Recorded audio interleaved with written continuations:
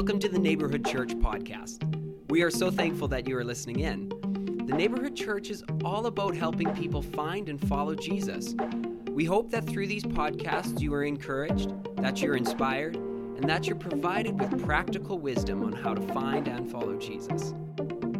We hope that you enjoy today's podcast.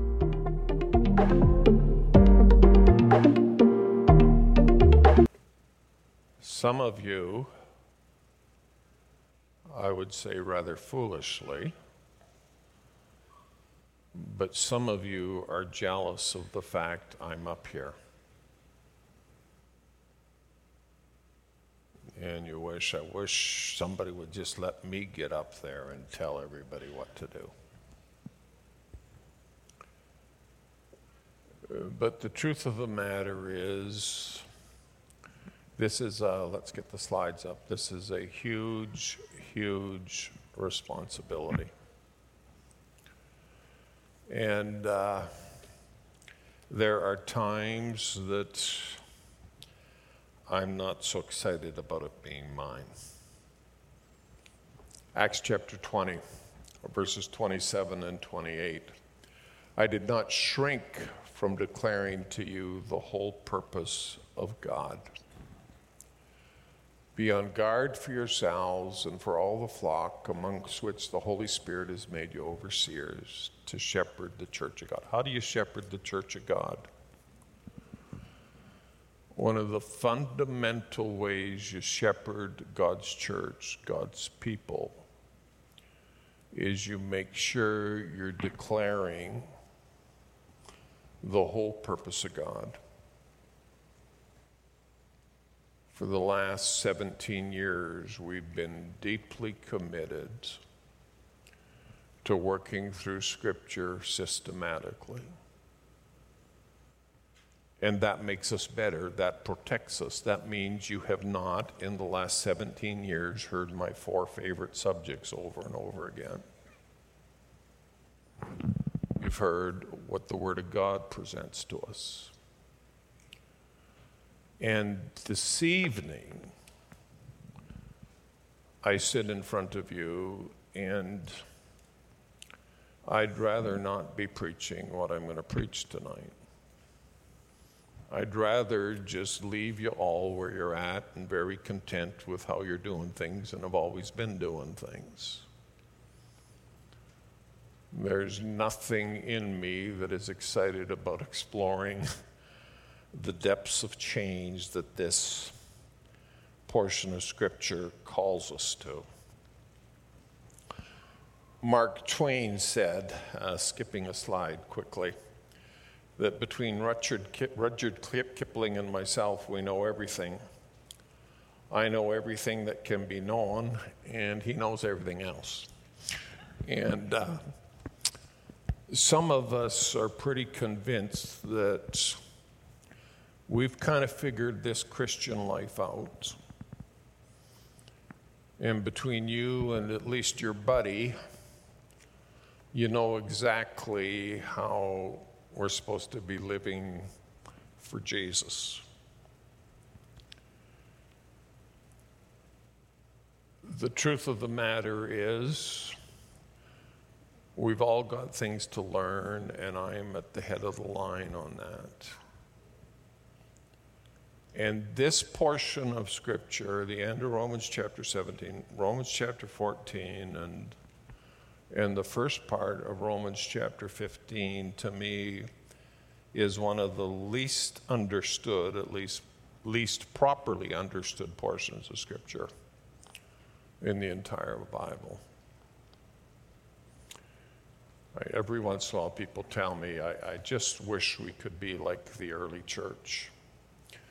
And if we were just like the early church, everything would be really, really good. Well, the truth of the matter is, there was for a very brief period, a time of peace and tranquility in the church, where everybody had everything in common, everybody was loving each other, they were selling their stuff, so nobody was struggling. That's how it started. And then some clashes of expectation and clashes of culture began to kick in. And the first time we see some troubles beginning to happen is in the food distribution of the early church. And in the food distribution of the early church, there were a bunch of widows who were very, very hungry. And guess what? The Hebrew widows, the Jewish widows, were getting fed. And the church wasn't looking after the widows that had Gentile backgrounds and had come to Jesus. And there's some tension that begins to happen. And then we go on in the story, and Peter ends up in Caesarea. And Peter has the nerve to baptize a Gentile. And that didn't go over too good, baptizing a Gentile. And then when they realized Peter was serious about baptizing Gentiles, they got into a big argument about whether all these Gentiles who were coming to Jesus had to be circumcised. There's all these clashes of expectations and understanding. And we gather together tonight as people who have different understandings and different expectations of how we're supposed to live out our faith.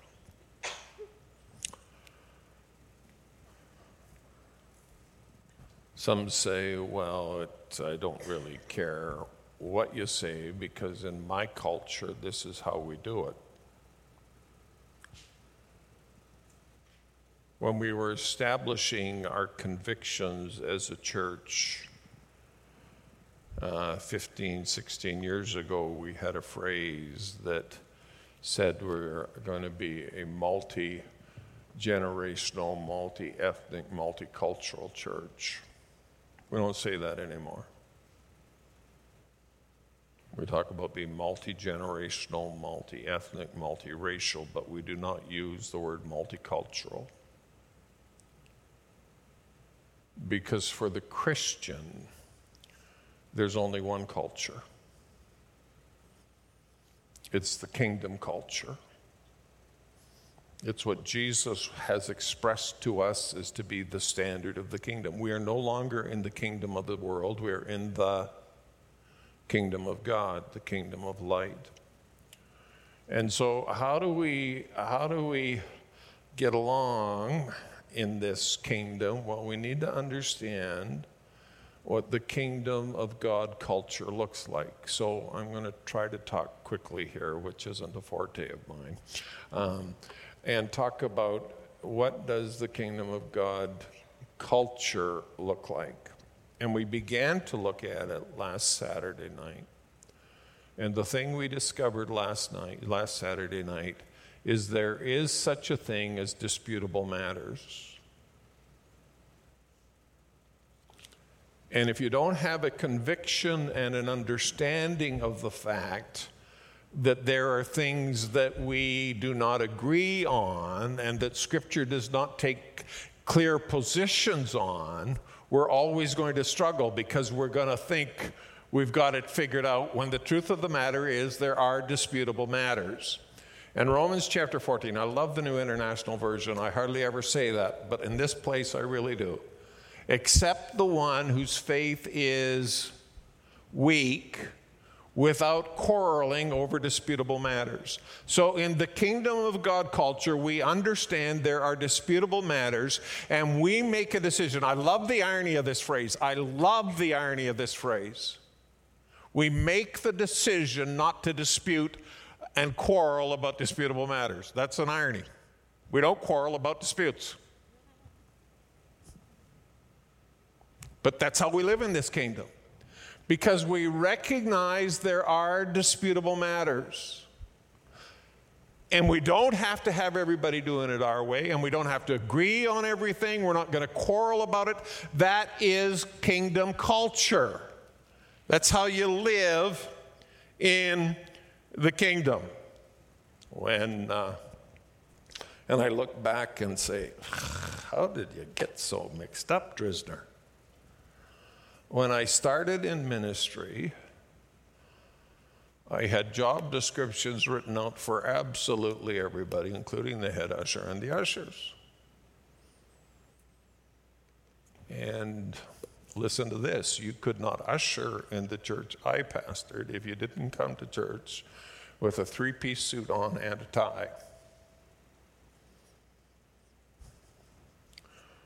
And I had some people who didn't appreciate that. Can you imagine? But I held my ground because I thought I knew what was best. And I look back and I say, Father,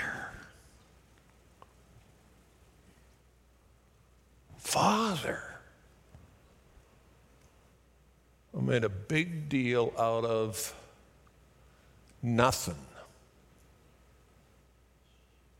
Disputable matters. And God began to deal with me, so I bought a registration to a holiness conference put on by the Vineyard Movement in 1991 in Edmonton. And that began a journey of change in my life that's resulted in the mess that's leading you now. I show up in this conference, and God is moving by His Spirit, and there's words of knowledge being spoken. The Spirit of God is moving and changing lives. And John Wimber is leading it in blue jeans, wearing a cowboy hat and cowboy boots. And he'd preach for 5 minutes and stop and take a sip of Coke. And I'm thinking, God, that doesn't work. She's not wearing a suit. You certainly don't drink Coke when you're preaching. I wouldn't have even had room for Pepsi at that point in my life. I mean, the guy was stretching me, but God was working. And we've made decisions about things. We've made decisions about things that really cannot be based on Scripture. You can't make the decision based on Scripture. It's just the culture you have become used to. And we die for culture and we die for tradition. And God would remind us that we're in a different kingdom now. And the kingdom culture does not quarrel over disputable matters. Now, we have to go really, really quick, and I don't know how far you have to go, my good PowerPoint assistants, but find point number 2 for me tonight. So 3 starting principles for getting along. And the second principle is that God has not put you in charge of the Kingdom Standards Control Department. Some of us feel like we've got this tremendous responsibility to make sure everybody's living up to our understanding of what the standards should be. In the kingdom, at some point, you get a revelation. At some point, I hope most of you have it already, that God has not put you in charge of the Kingdom Standards Control Department. Romans chapter 14, verse 4. Who are you to judge the servant of another? To his own master he stands or falls. And he will stand, for the Lord is able to make him stand.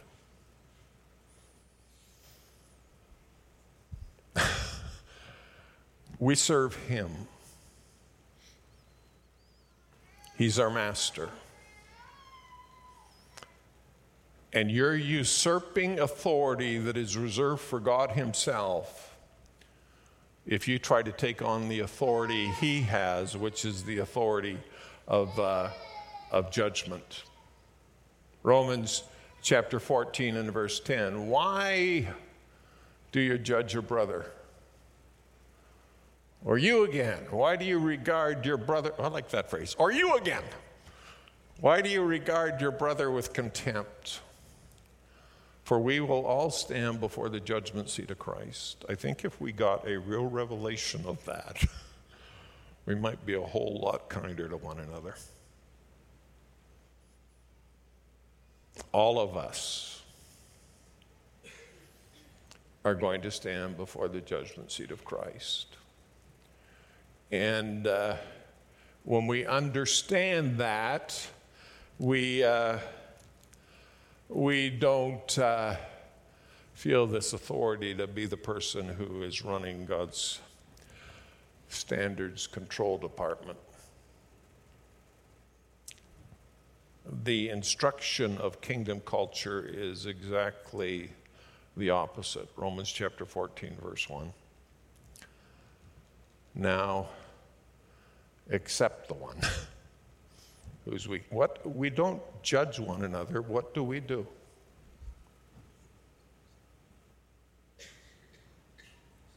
What do? We accept one another.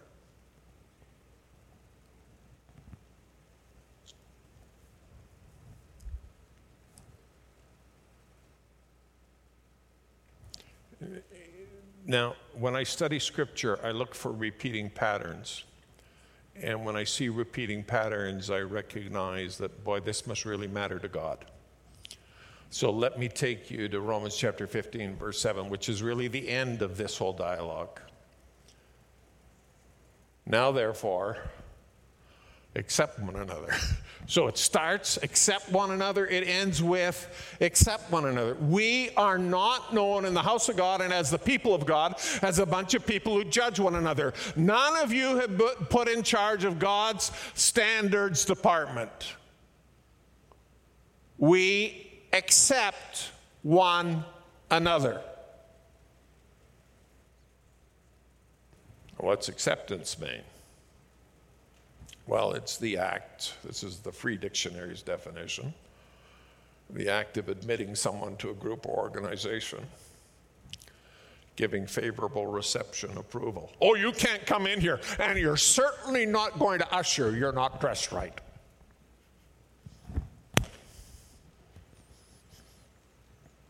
Been there, done that.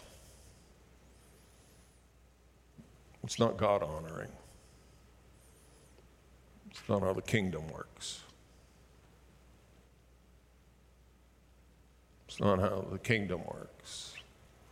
We receive one another. It's acceptance that creates room for growth, while rejection stunts growth. Third point, last point. I only have 3 points. I'm talking fast. I'm working really hard at talking fast. Third point. You must give others the same freedom you want for yourself.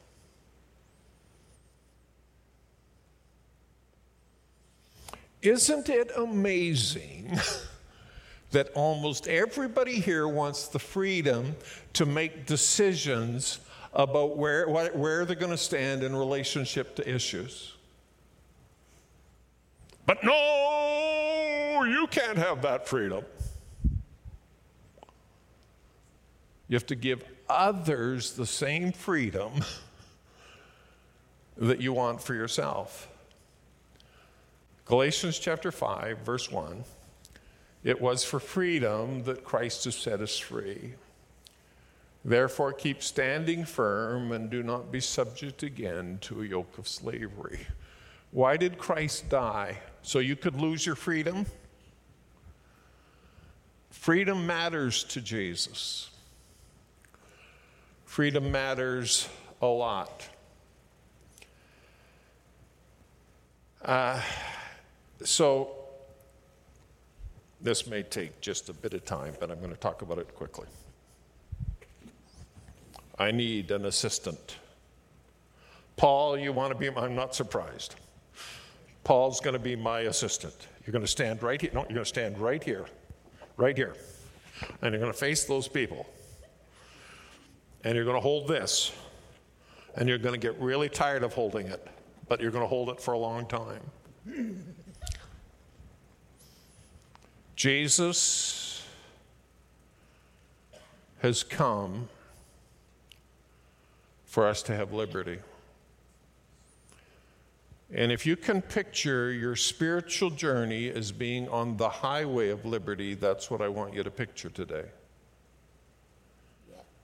Jesus came for us to have liberty in Christ.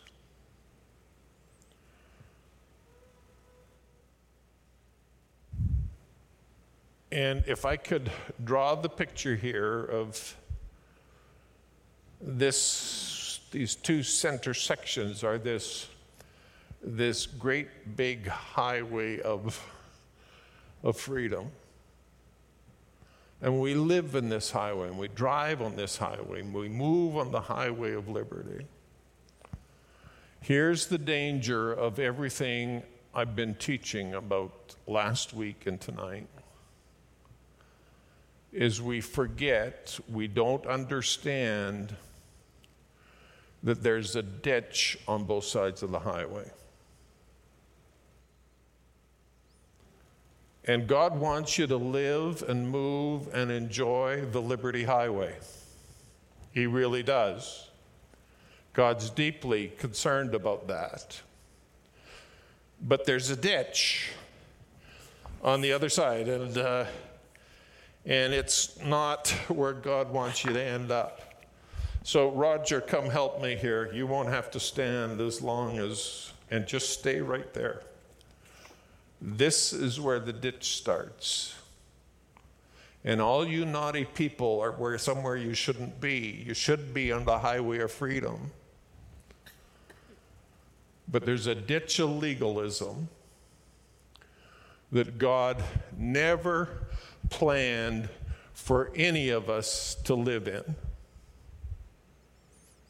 You're meant to be on the highway of freedom. Galatians chapter 2 and verse 4. Galatians chapter 2 and verse 4. It was because of the false brethren secretly brought, who sneaked in to spy out our liberty which we have in Christ Jesus, in order to bring us into bondage.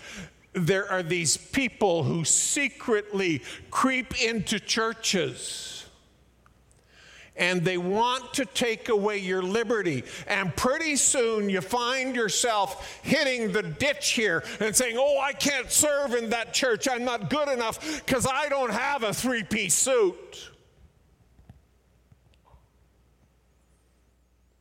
And we make up a bunch of extra laws that Jesus came to set us free from, and we add it on to our faith, and we end up living somewhere that is never meant to be a part of our faith. We are meant to live and move and drive on the highway of liberty. Galatians chapter 3 and verse 1, you foolish Galatians, who has bewitched you, before whose eyes Jesus was publicly portrayed as crucified? This is the only thing I want to find out from you. Did you receive the Spirit by the works of the law, or by hearing with faith? Now, this revelation of freedom, you see, you want everybody else to be free. No, you want to be free. But you want to make sure everybody else is doing it the way you want to do it and understand it to be. People deserve the same freedom that you want for yourself. So here's the challenge I've had.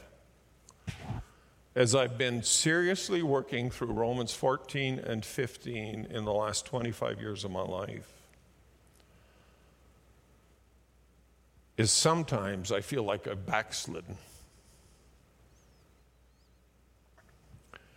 Because legalism has been such a huge part of how I was raised. And it's bewitched me.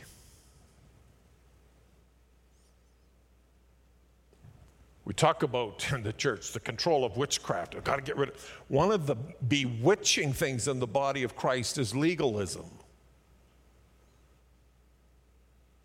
And we've got to be free from it, friends. You can end up in that ditch. So everybody says, well, I'm going to stay over here then. There's a dangerous ditch over here too. And whoever the voluntold is going to be for this one gets to stand the least amount of time. Who can help me here? Chris, I know you'd just love to help. Give Chris a hand. Give all three of our helpers here. We're legalistic around here. We only let men do this sort of thing. We don't let women do it. So here's what this other ditch is. Licentiousness. Licentiousness. Now, this really appeals to my baby boomer brain. Liberty, legalism, licentiousness. 3 L's. Really works for me. Jude, verse 4. Certain persons have crept in unnoticed. Did you notice people crept into the Galatian church? And what did they do? They took them to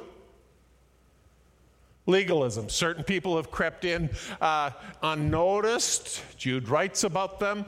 Long beforehand marked out for this condemnation. Ungodly persons who turn the grace of God into licentiousness and deny only our Master and Lord Jesus Christ.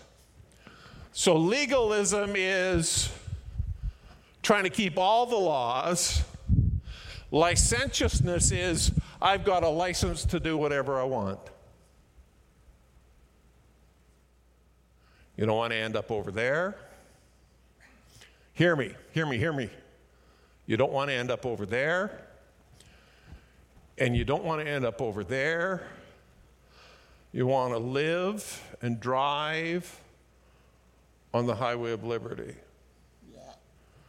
Thank you. Both of those are dangerous. Both of those are dangerous. So Paul, before he is unwrapping all of this, says, Romans chapter 13, where he introduced it and talked about loving one another, let us behave properly as in the day, not in carousing and drunkenness, not in sexual promiscuity and sensuality, not in strife and jealousy. Put on the Lord Jesus Christ and make no provision for the flesh in regards to, we don't live over there. We don't live over there. We live here. Yeah. So here's the challenge. Here's the challenge. Some of you have discovered liberty in Christ. I hope most of you have. I actually hope all of you have. But you still have a tendency to judge. And if you're in this area of liberty, I can guarantee you, you're more likely to judge one side or the other. Well, I'm free, but these licentious people. Or I'm free, but I don't know how anybody can be so legalistic. The truth of the matter is, you don't want to be in either place. And the people who are struggling with both ends, you need to learn to be gracious with, because the same grace that saved you is what's going to save them.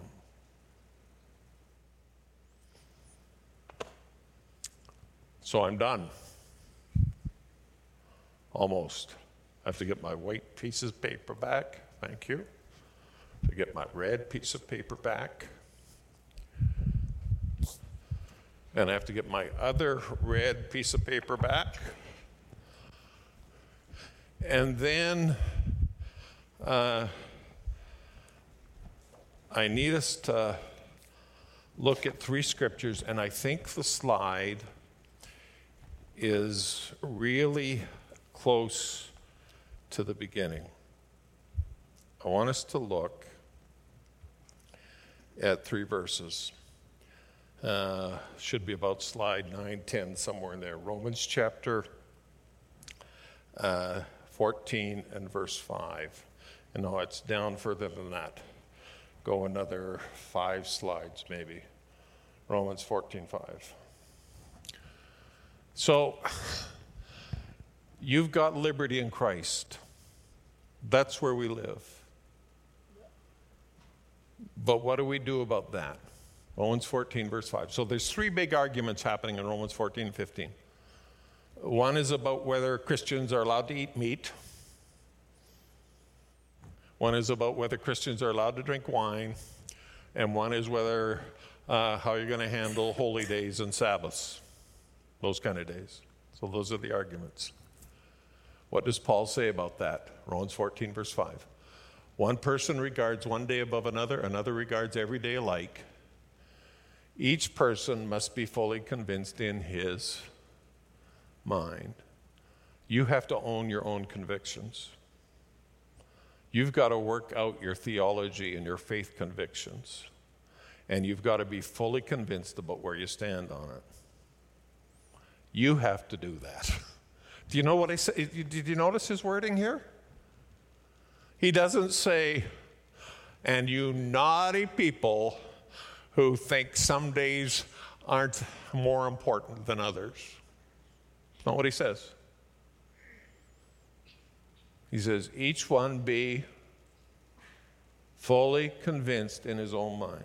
Romans chapter 14, verse 14.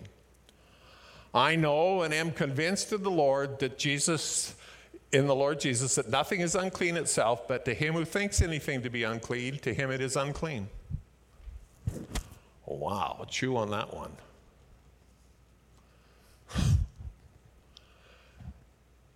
You have to build your own convictions, friends. And once you've built them, and you've built them in God's presence, and you've built them in God's word, you need to be true to them. Because God's going to hold you for how true you are to the convictions you have developed, not the convictions that Pastor John has. Last verse, and then I'm done. Romans 14:22. The faith which you have, what do you do with it? Have it as your own conviction before God. Happy is he who does not condemn himself in what he approves. You make sure when you figured out your conviction and you really worked it through, you haven't just accepted it because you kind of like to lean towards the licentious, or you haven't just accepted it because you're kind of more comfortable really close to the legalists because they seem more holy.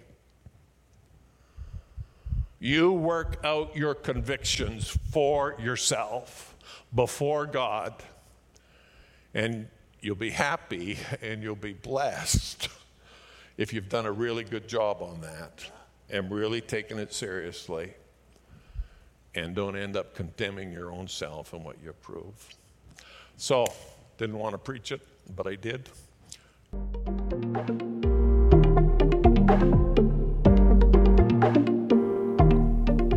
We are so thankful that you've listened in to the Neighborhood Church podcast.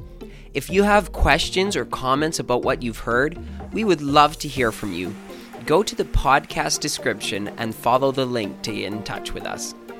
Everything we do would not be possible without your generosity. If you would like to give, check out that same link in the podcast description. If you have enjoyed this podcast, be sure to subscribe and share it with your friends. Thank you again for listening. God bless you.